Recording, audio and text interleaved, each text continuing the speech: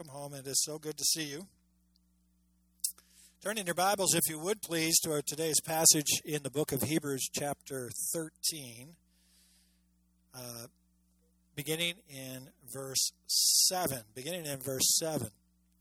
we're going to look at three verses here, Lord willing, today. But I want you to pay special attention to verse 9. Pay special attention to verse 9. Let's look at that together. We're going to read all the verses together, but I'm going to focus in on 9 when we're done here. Remember those who led you, who spoke the word of God to you, and considering the result of their conduct, imitate their faith. Jesus Christ is the same yesterday and today and forever. Do not be carried away by varied and strange teachings, for it is good for the heart to be strengthened by grace, not by foods through which those who were so occupied were not benefited. Look at again the very beginning of verse 9. Do not be carried away by many varied and strange teachings. You know, today many within the church have really began to minimize the importance of teaching sound doctrine in the church. Often doctrine is thought to be boring, irrelevant, and divisive. Some even see it as unloving to teach doctrine, and something that Christ would have never done, they say. The emphasis today is on coming together where we can all agree rather than dividing over doctrines where we disagree. And this can be couched a lot of different ways, such as we prefer to focus on the essentials. Or we try not to major on the minors, but instead embrace our love for Christ. You kind of hear the subtle messaging in there of we're not going to be bothered by those sticky issues of doctrine that we might have to wrestle through a little bit and do a little deeper digging. We're just going to focus on the stuff that is not hard to work on. We're going to talk about love and grace and mercy and kindness and joy and happiness. We want to spend a lot of time on those things. So those same folks will tell you to say that when you say, I'm right and you're wrong over doctrinal matters, that just smacks of pride and intolerance on your part. You're very quickly labeled a fundamentalist or a legalist or some other kind of ist. The very idea that any doctrine could be objectively and universally true runs counter to the modern culture mantra of there is no universal truth, only individual truth. In other words, you see it your way, I see it my way, never the two shall meet, but that's okay. One commentator put it like this way: you like chocolate, I like vanilla, that's okay. But is that really how God's word is given to us? Is it given to us like a shopping palette, if you will, where we just get an array of colors, if you will? We just got to pick the flavor or the styles that you like. You pick out the doctrines that you like the best, and you just let the other stuff. That's okay. If you don't believe that, that's all right. Just come on in and fill the pew anyway. It doesn't really matter what you believe. Today, in today's church, we view spiritual matters as a preference, something that we must validate with how we feel before we decide whether it's truth or not. Now, this entire epistle, I want to remind you, that we're almost done with now, has been all about strengthening those who professed Christ, but have been tempted to fall away, to apostatize is the Greek word there, to apostatize and to return back to Judaism. And to that end, I want you to remember now the author of Hebrews has spent 10 chapters of what? Doctrine. I mean 10 chapters of heavy doctrine. You know it. You slugged through it with me for however long it's been. I don't even keep track anymore. We just, we have until the rapture, okay? And so we're just going to keep plowing through. How Christ is better. Why he's better than anything they ever had, anything they thought they had in Judaism. And that returning would result in terrible consequences for their soul. That's what the 5 warnings are about, right? Our God is a consuming fire. That's not a subtle hint. That's a warning. It's impossible to renew those who have fallen away. Those are hard truths. Well, then soon after, we saw great examples in chapter 11 of those who persevered despite never really seeing the promised Messiah. And then in chapter 12, we were encouraged once again to run this race that God has set before us and not be discouraged, because ultimately we are sons and daughters of the King. This isn't our home. We're just travelers here. Our real home is in heaven with Christ. Positionally, we're already there. Practically, we'll be there someday. And then he said, choose wisely which mountain you're going to stand on. Do you remember that? You're going to have which one is it? Is it going to be Mount Sinai, the law, or Mount Zion, grace? Choose wisely which one you will stand on, because that's the one you'll be judged upon. If you plant your feet firmly in the law of Sinai, how many sins does it take for you? Just one. After another sobering warning, again, falling away, we come to chapter 13, where we're instructed how to live that faith out. And just quickly, remember what we learned so far. Verse 1, living out our faith means we love our brothers and sisters. We don't just throw that term around lightly. We are to consider each other family, because we are. We are connected. We are blood relatives. And when I mean blood relatives, I mean blood relatives through the blood of Jesus Christ. We are family. Verse 2, we saw that living out faith means we demonstrate hospitality to strangers. We're to imitate Abraham's example as a model host, especially to those within the household of faith. We're to be hospitable to all people, but especially to those within the household of faith. That's his point. Verse 3, we saw living out our faith means we demonstrate compassion to those who are suffering. And we have a few of those, not just physical suffering, which is where we tend to put all of our focus, but people specifically in the context here, people who were suffering because they were standing for their faith. Many in the early church were in prison for their early faith. He's reminding them that their connection to these imprisoned people is not just symbolic.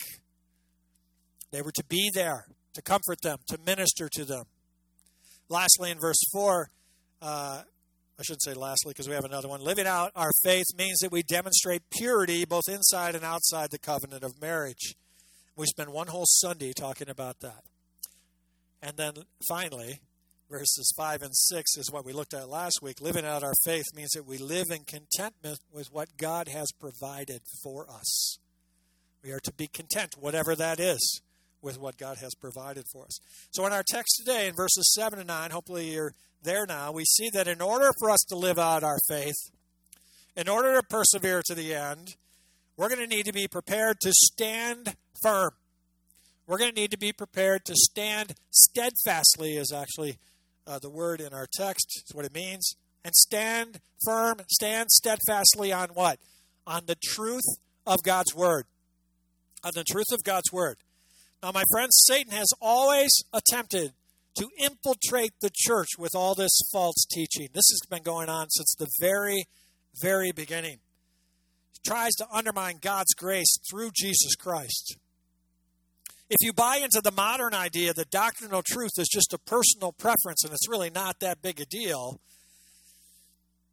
then we're joining these early Hebrews who were in danger of being carried away by strange and diverse teaching.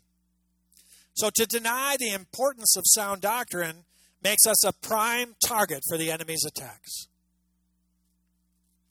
God desires that we be steadfast, that we be immovable, always abounding in the work of the Lord, that we are rock solid on what we believe, and that what is primary as a believer, what is central to everything we believe is the truth of God's word and the truth grounded in Christ Jesus.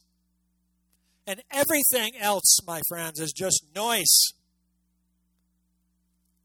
So that's what our text is about this morning. How do you persevere in a world filled with strange teaching? And not just the world. He's really focusing on those that have infiltrated the church and are teaching strange doctrine. So with that as our background, hopefully you find your place now in Hebrews chapter 13, verse 7 to 9. But before we do, let's go to the Lord in prayer, ask Him to bless our time in His word.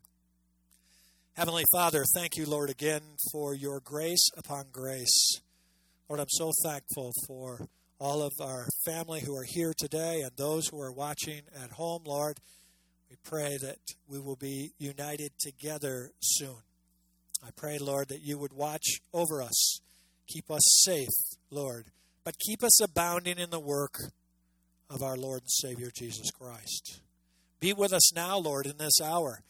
Help us to put away all the distractions, to focus in, Lord, on the truth of your word, and then to apply it to our lives first, Lord. Instead of thinking there, as we sit there, thinking, boy, that truth really, somebody else really needs to hear that, we should, as always, Lord, look at our own hearts first and say, Lord, what would you have me do with this truth? We don't want to just be hearers of the word, Lord. We want to be doers of the word. So be with us now in this hour. May you be glorified in all we say and do. In Christ's name, amen. Let's look here now at verse 7. We know verse 9 is the problem. Verse 7 and 8 are going to tell us how to address this problem. It doesn't seem like at first that it fits together, but that's actually what he's trying to do. So verse 7, point number 1, to avoid being carried away by false teaching, imitate the faith of godly leaders. Imitate the faith of godly leaders. You want to avoid being carried away by false teaching? The author of Hebrews says, here's what you need to do. The first thing you need to do is imitate the teaching, or imitate the faith of godly leaders. He says, remember your leaders, with that identifying phrase, those who spoke to you the word of God. And so it would seem, as many commentators have pointed out, that what the writer is talking about is not necessarily their current group of leaders, because he's going to address that a little bit later in just a few more verses. In verse 17 and in verse 24, he's going to talk about their current leaders. But here he's saying, I want you to remember those godly people in your life who brought you the truth. And you'll notice that they didn't stray. They persevered to the end. Do you think they had strange teachings in their life? Do you think Satan was trying to infiltrate the church they were in? Yes. How did they persevere? He says, imitate their faith. Look at what they did. They were not only to remember those in the hall of faith, which were way before them, but to remember those who helped start the church. And the text tells us that we're not just to remember their life in general.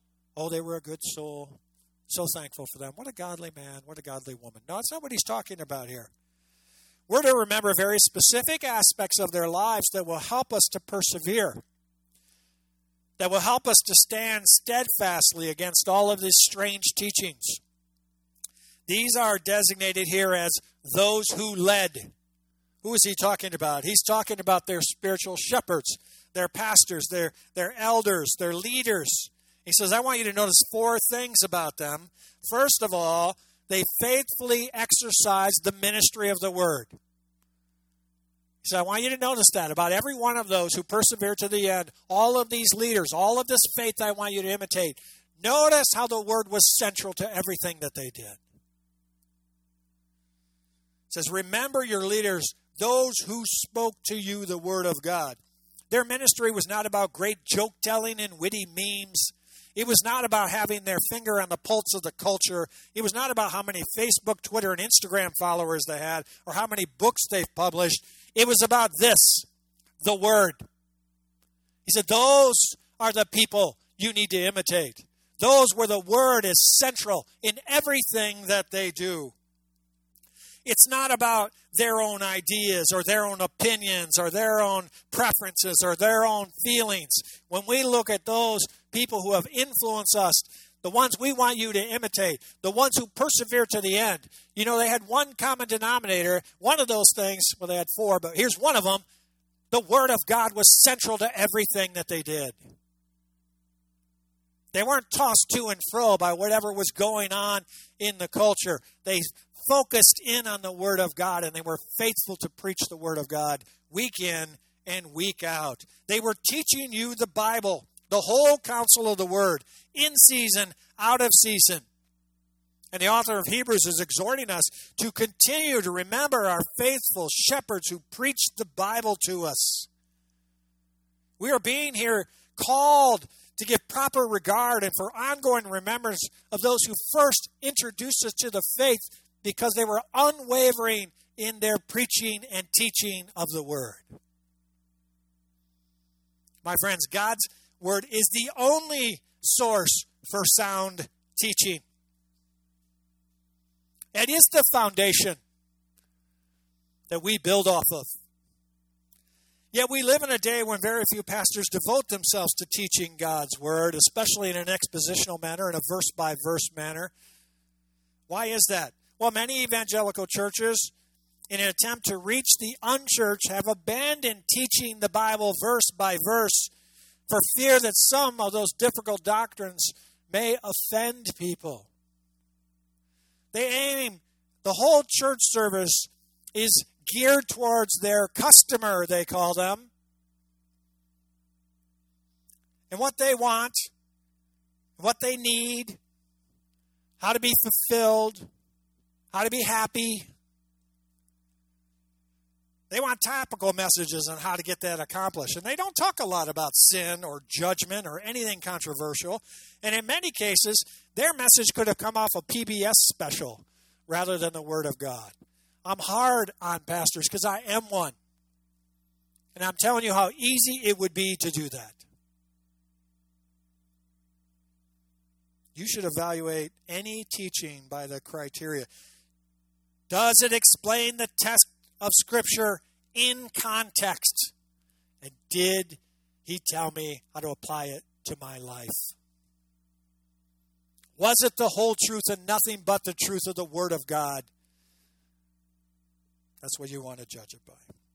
Secondly, notice they live consistently with their faith. He says, consider the outcome of their way of life. In other words, the author of Hebrews is saying, carefully observe how they lived their life.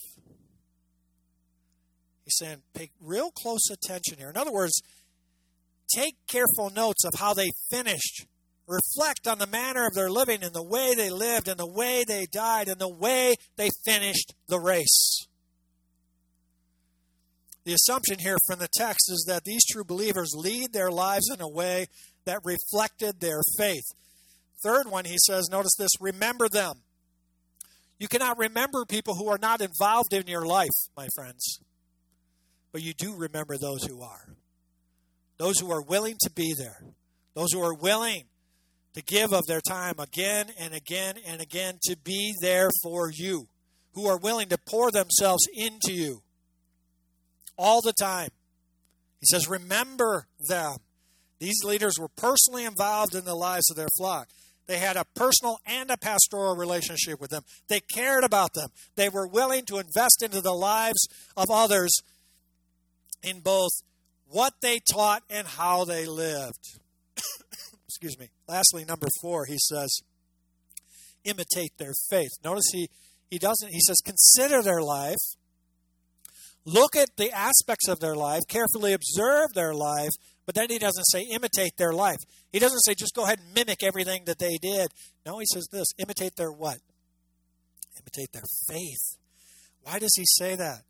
Because he understands that the way you live your life funnels from what you believe. And what you believe is formed by your faith. If your faith is in science, you have a belief system that believes that science is the answer to all of the world's problems and all of your problems. If science will just get this taken care of, we'll be good to go. We're waiting on science to fix this for me. If your faith is in government, then you believe the government is the answer to all the world's issues, including your own. And what you have faith in is formed by what you believe to be true. And what you believe to be true forms your theology. And your theology determines your ethics and your doctrine. And your doctrine and your ethics determine what you view as the most foundational truth for your daily practice of living. Do you track with me there? See, it all goes back to your faith, doesn't it? What do you believe to be true? And so the way they lived their lives was a direct result of their faith. And as it is for us today as well, my friends, It hasn't changed. So he says, imitate their faith, imitate their beliefs, imitate their doctrine, because if you do, you will imitate their lives. Believe what they believe so that you may live like they live, so that you too will cross the finish line. That's what he's saying. Follow in their footsteps. Notice they didn't turn back. They crossed the finish line. They kept believing in Jesus to the end. And the author of Hebrews wants them to cross the finish line. He wants them to cross the finish line believing in the truths of the gospel, grounded, founded in Christ Jesus. He wants you to think about, carefully consider, reflect upon your spiritual leaders, how they lived, how they finished well. We need to think long about those whose lives have been an encouragement and a challenge to us. It's not happenstance that God places people into your lives that sometimes challenge the status quo of what you believe to be truth. I think often about the men and women that God has used throughout my life to grow me up, to disciple me, to make me who I am today, and He's not done with me. I have a long way to go. The men and women of this church who prayed that I would be saved when we first came here, and I wasn't saved, and my wife was. There were people already praying for. I didn't even know them then. How about the men who faithfully discipled me for years, poured into me, met with me every week, pouring truth with me, inviting me to things, always available for me?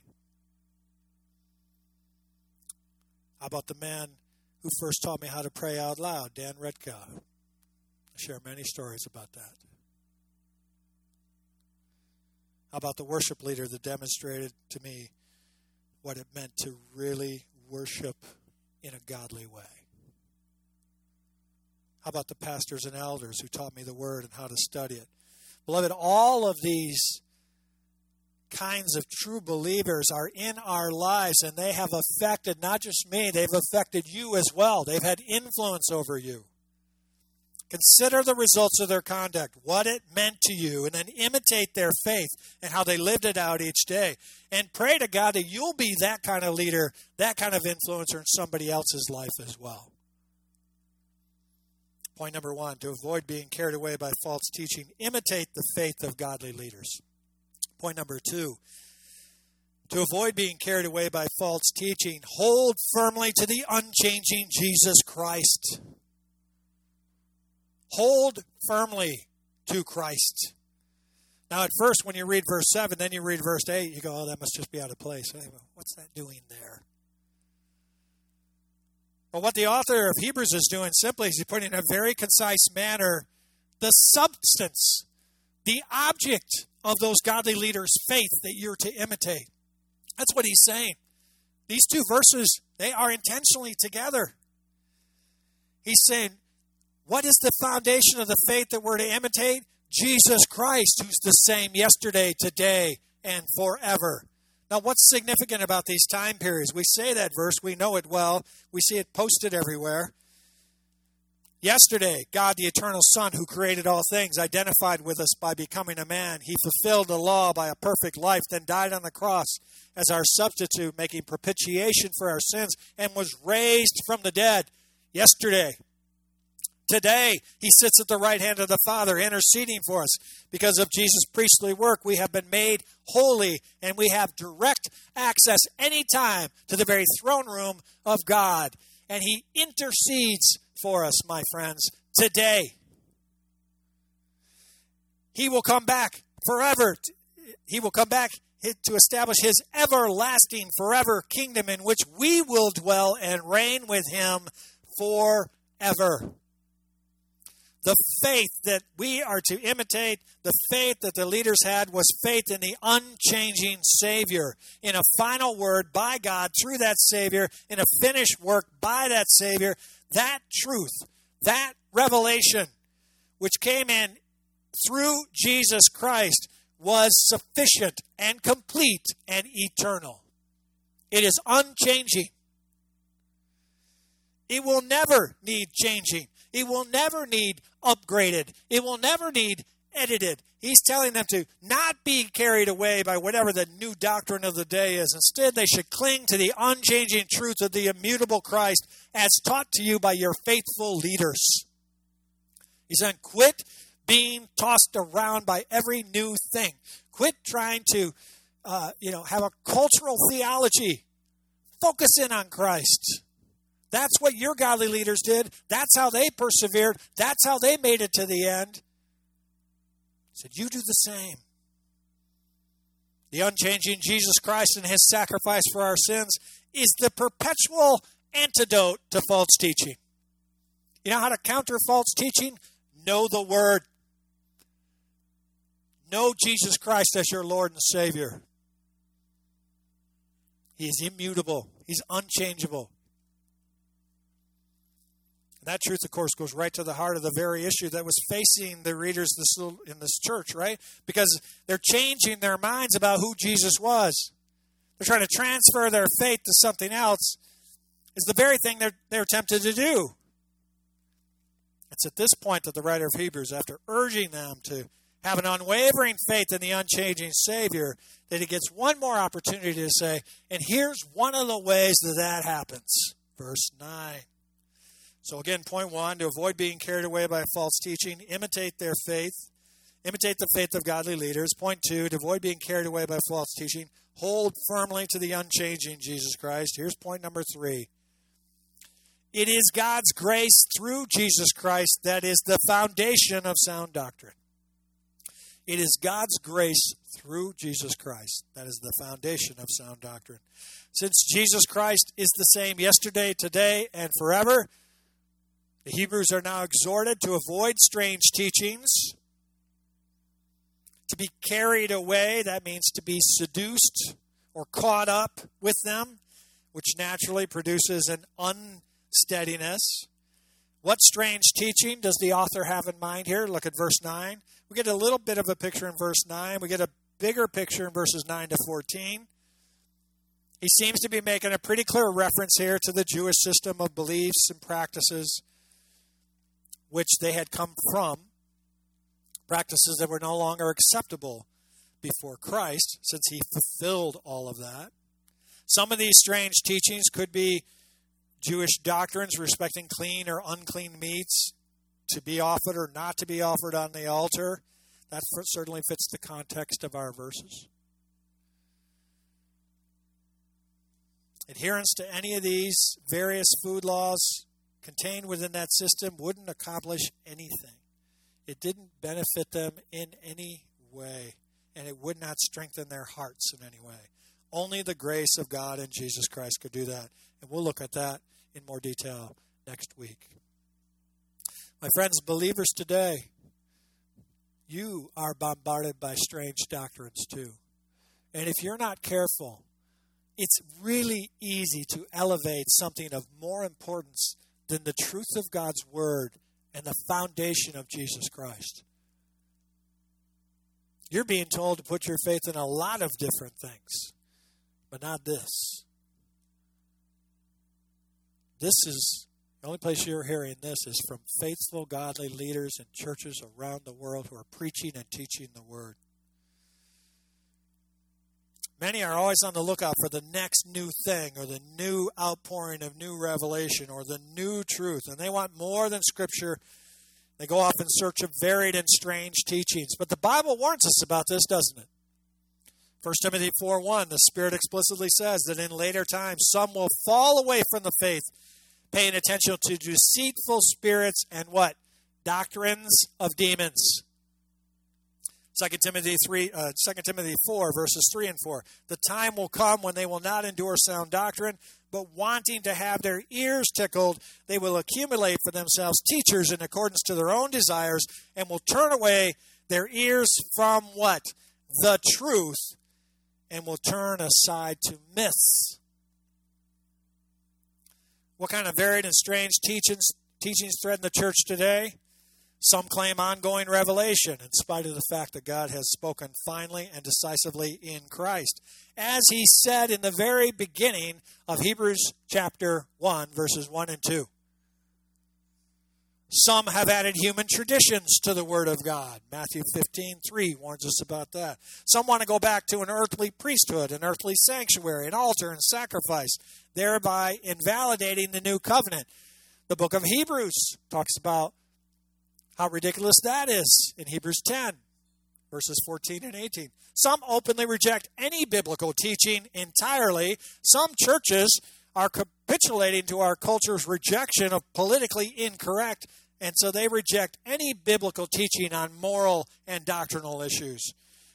Those are just but a few, my friends. If I had more time, I could probably rattle off another 15 or 20 that you are battling against.